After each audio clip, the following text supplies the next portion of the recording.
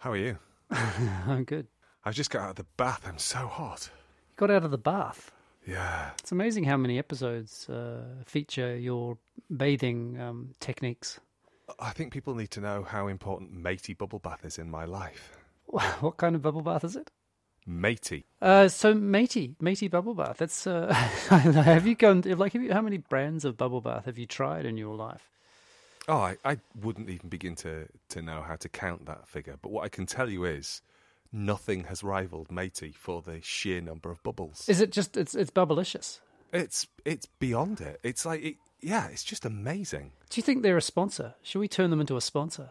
If matey wanted to sponsor us, I would be so happy. Not as happy as Bob, who also likes a matey bubble bath. I wonder if we could pursue matey, if we could generate some kind of, groundswell of people just demanding that matey sponsors midlifing. It's a win-win.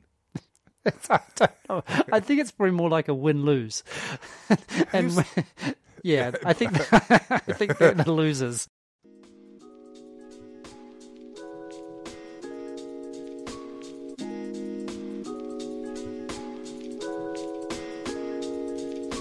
This is a podcast in which two friends have serious conversations about silly things and silly conversations about serious things.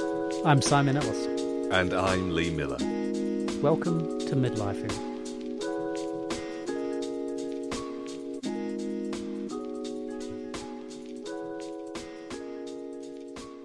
Lil and I were talking about desert island meals this morning. Nice. What are you taking? Actually, we had this slight argument, or not an argument, but a conversation about whether they should be called desert island meals or death row meals.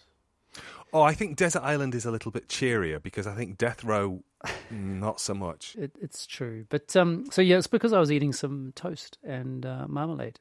And I was thinking, you know what? I might switch from pasta bake to marmalade on toast. As your Desert Island meal? Exactly. And it occurred to me that when I was thinking about making bread and I was thinking, or anything that you were to do, that there is going to be a time in my life that it will be the last loaf of bread I ever make, right? And I was wondering, and we just asked each other, would you prefer to know that something was your last time or not know? I think it would entirely depend on the thing, wouldn't it? Oh, really? God, yeah. Yeah. I would love to know that this is the last time I have to go to work. What about making love? Oh, I wouldn't want to know that. You wouldn't want to know. Yeah. No. So if it's a good thing, you don't want to know, and if it's a bad thing, you do want to know. Yeah, I would never want to know if this is my last pizza. I wouldn't want to know if this is my last episode of... Midlifing. Yeah, exactly. This could be, This could be the end. Is that because you have so little faith in what I'm going to pitch at us today that you're thinking, this could be the thing it's actually, that finally kills us? I love that, the straw that broke the camel's back. Yeah. Yeah, because that does make me the camel in that particular metaphor, doesn't it? Yeah, it does. It does. And I've always thought of you as a camel. 2 humps, baby. Are camels ungulates? I can't remember. I don't know.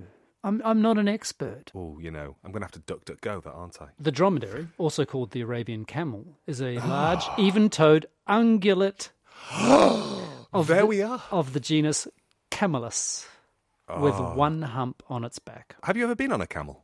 I've never been on a camel. Haven't you? They spit a lot, don't they? They're spitters. The one that I was on was not a spitter. I was on a camel in Egypt near the... it couldn't be more of a cliche. I was on a camel in Egypt just by the pyramids of Giza. I was wearing one of those nice hats. I wasn't. I actually was wearing a nice hat. It was a bucket hat to keep the sun off my head. And they get up with their bottoms first. And there's this terrifying moment of kind of the precipitous lean where you just think... This is going to be my last camel ride. Well, that was my last camel ride. It was my first and last.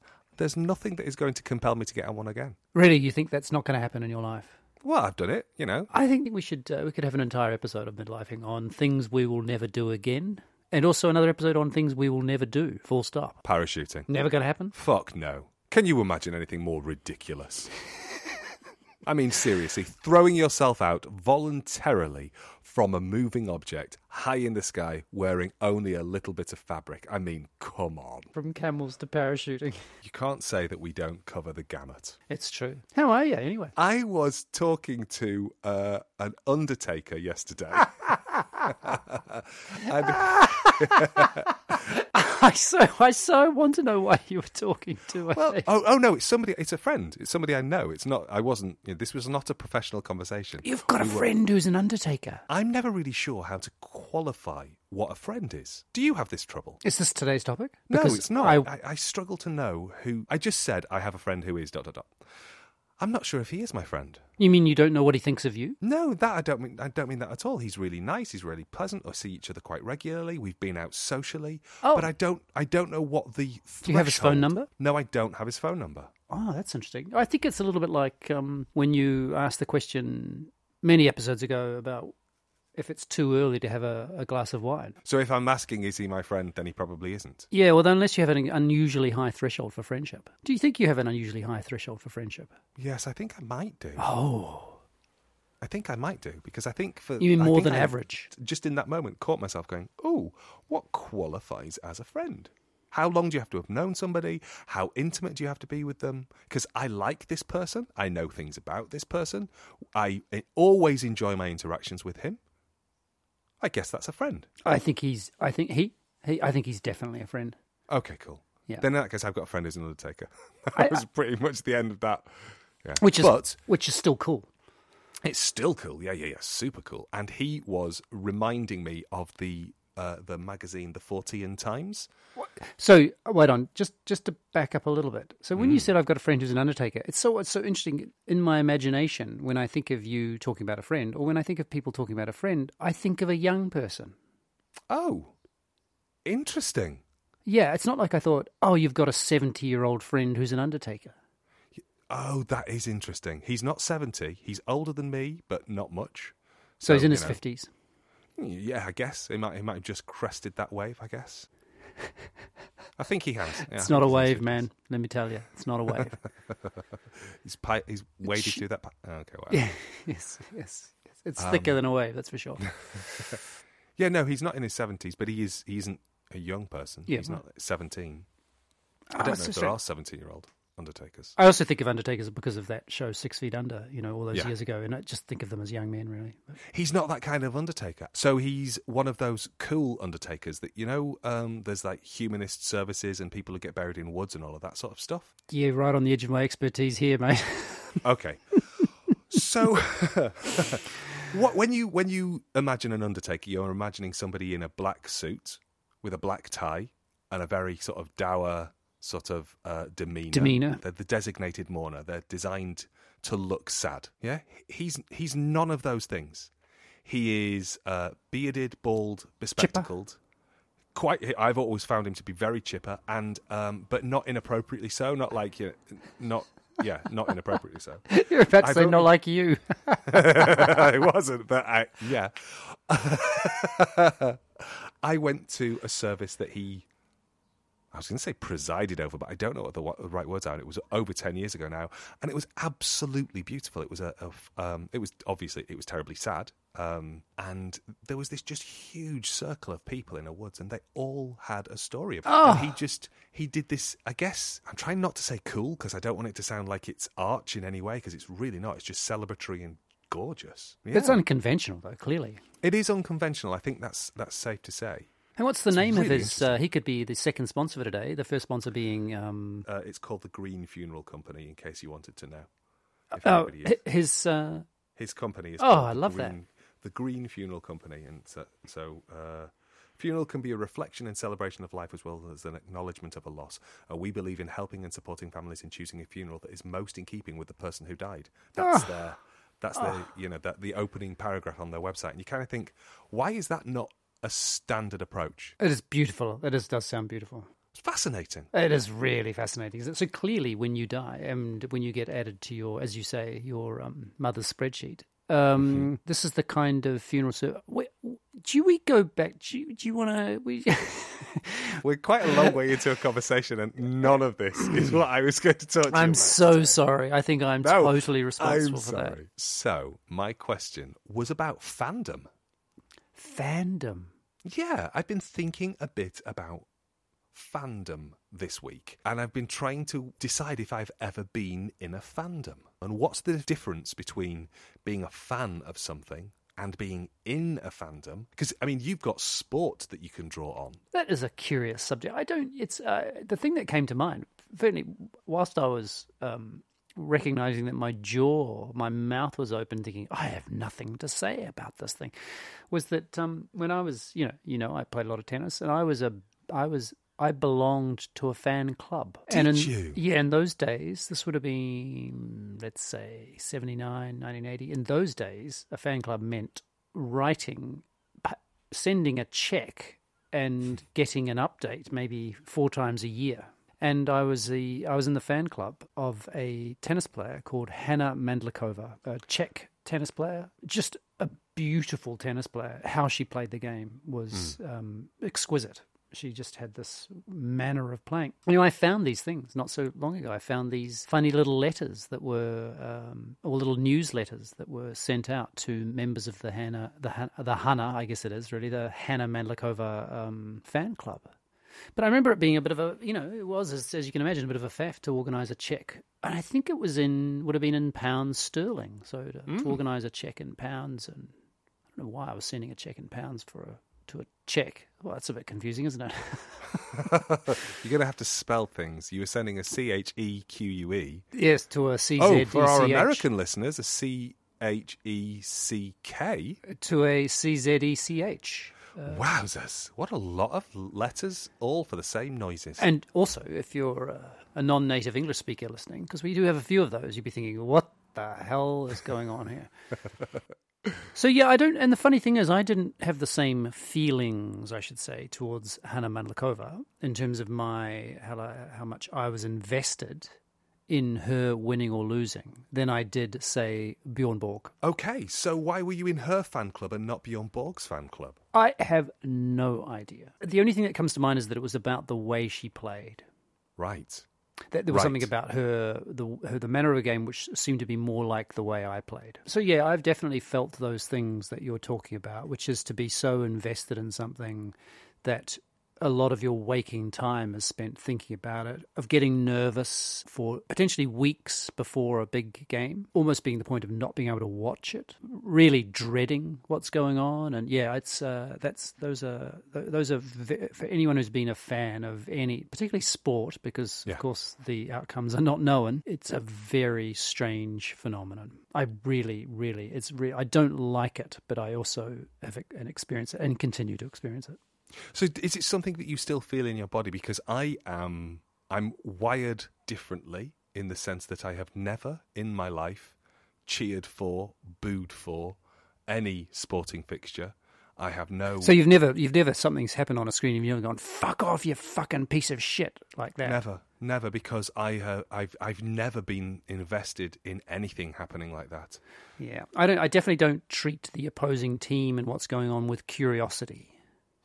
See, now, here's an interesting thing. Everything that you've heard about my dad would make you think he would probably be very keen to go, you shower of shit, get off the pitch. Yeah. He has never supported a football club in his entire life. It is amazing that he missed that.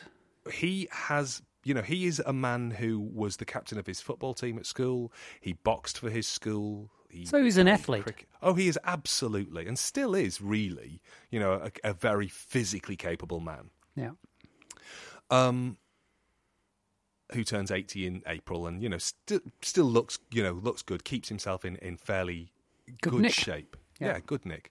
When I watch him watch football, which I've seen many times over the course of my life, watched my dad watch football, he gets invested in the game. He doesn't get invested in the team. So obviously he wants his, in inverted commas, team to win, but his team is contextual. So if he's watching, let's say it's like a World Cup kind of thing. Yeah. If he's watching England play another country, he wants England to win. He does. But then he will... Yeah, exactly that. But not then, to the point where it's not like he's losing sleep over the... God, no. Yeah, over the day. No, not at all. And then he will very happily go, Gareth Southgate. I think my references might be really a bit out of date. Gareth Southgate should never have kicked the ball in that way. Yeah, I think Gareth Southgate is now the manager, so he doesn't do any ball kicking. Yeah, I know, but I'm thinking about a conversation I have had at some point in my life with my dad, rather than I think it was the 80s, maybe, or the 90s, early 90s. Anyway, there you whatever. go. But he's not.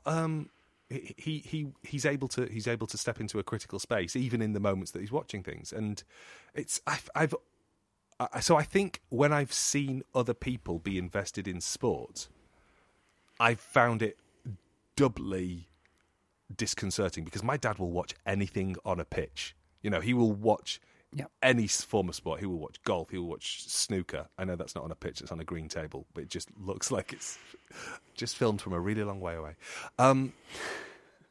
Yeah, he'll watch anything with balls and green stuff, and just like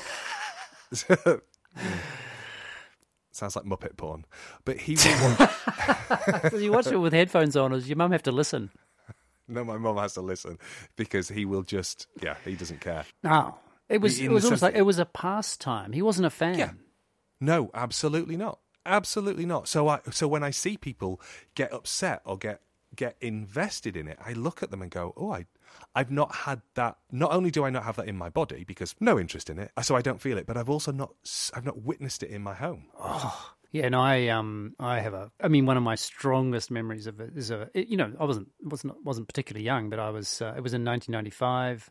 It was a Rugby World Cup semi-final, a famous match between New Zealand, the All Blacks as you call them, and I think you say All Blacks. Simon? Nice, and England. Thanks. Famous match. It was famous because there was a guy who you might have heard of called Jonah Lomu. Have you ever heard of him? Didn't he Didn't he die?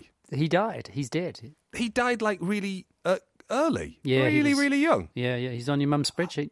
Oh my God, that's so sad because I remember being sad because he was too young to die. Yeah, he had liver problems. I think that's right. But a very famous match. He was a young man. He would have been, I think he was 19. But he's huge and very fast. And this was at a time when rugby wasn't professional. And he basically decimated the English team. And he scored a try in the very opening kind of part of the game. And a very famous try where he basically walks over. I'll put it in the show notes for anyone who's never seen it, like you, Lee. Me. He walks over this tiny little guy on the wing, the English wing called, I think it was Rory Underwood. Anyway, it doesn't matter. But as this was happening, my father jumps up and goes, "Send the bother boys back home." Like, he was, and I'd never heard the word bother. Yeah. And this, of course, is coming from the man who's the son of a Scottish boilermaker. So his antipathy towards England was acute. But that was a common experience for me to witness and experience my father shouting at the television, not always, pleasure, all sorts of things, all sorts of emotions, thrown, hurled, waved at the television. It's amazing how your identity gets stuck to that game. Like, I remember losses, very particular losses, and still years after I can think about those losses, and it just makes me, I just feel, why did that have to happen? Oh, really? Oh, yeah. It's strange shit. So does that mean that you can understand when somebody walks away from the new Star Wars trilogy and starts an online campaign to have it barred from the canon? Because it has disappointed them so much. Yeah. This is not who Luke Skywalker is. Yeah. That's not how he would. And because I just find myself going, well, a couple of points. One, he's pretend. Two, oh, sweetheart, you need to sit down and have a cup of tea and a big chat with yourself because you are getting this upset. And, obviously, I'm trying not to be sucked into the kind of the the toxic notion of fandom where then people start to harass people online. Because I think famously Kelly Tran, who played Rose in the second... That's right. She really got knocked around, didn't she? Absolutely. And from How what I could dare understand... they put an Asian-looking person... And this is it. From what I could understand, the critique was that she wasn't pretty enough, she was too Asian, she was too female. How dare she do something that knocked John Boyega's character off his hero's journey, which is kind of like, okay, whether you agree or not with the character's decision in that moment, Kelly Tran is an actor. Yeah.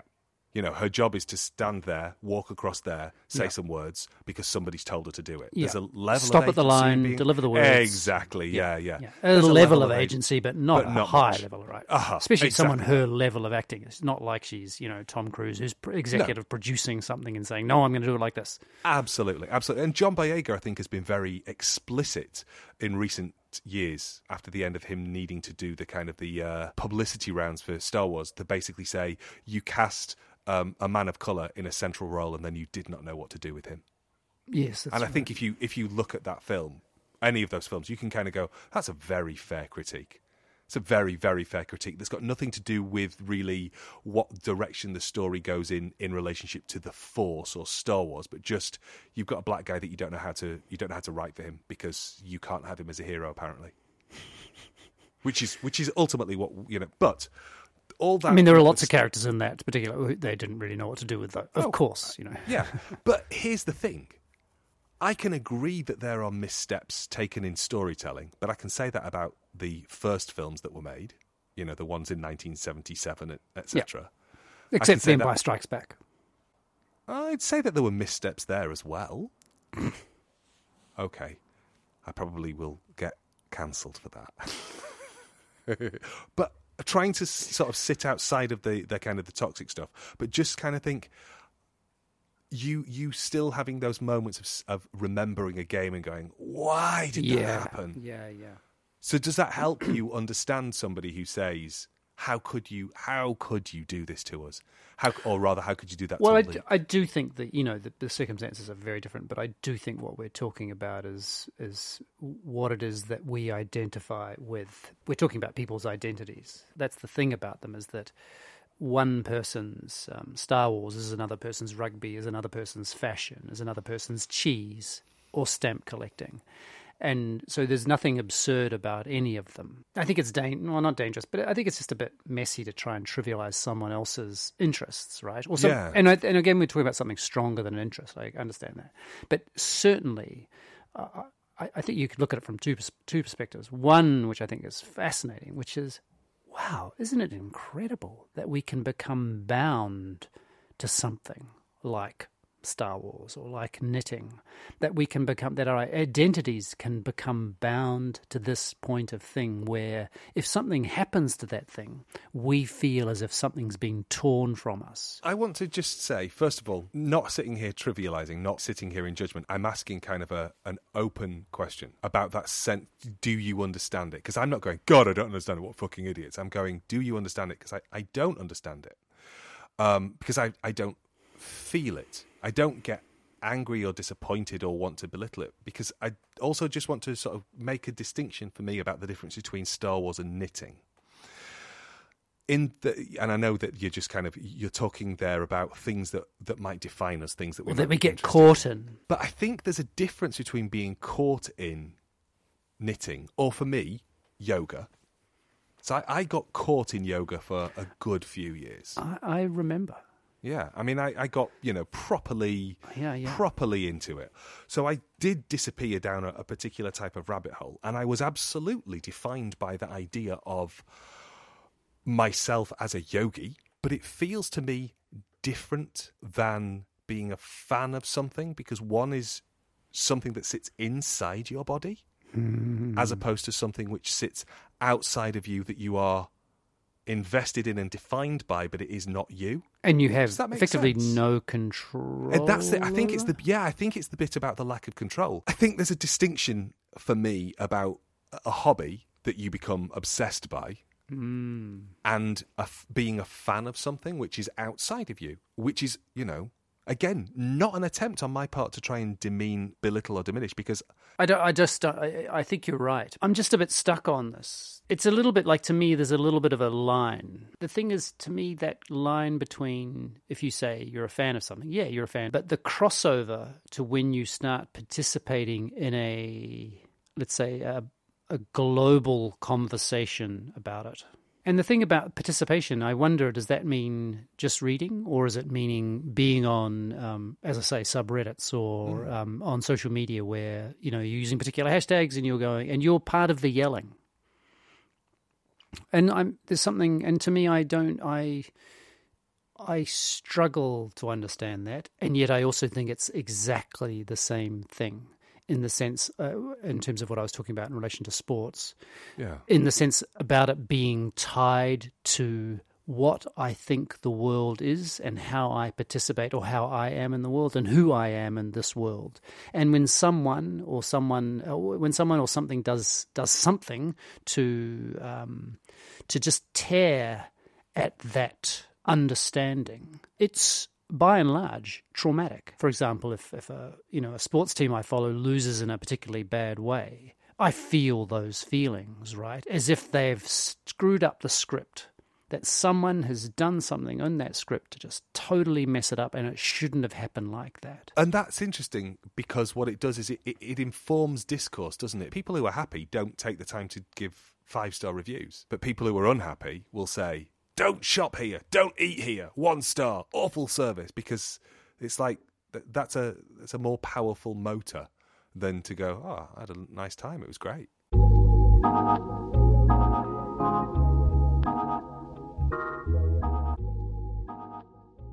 So back to bestiality.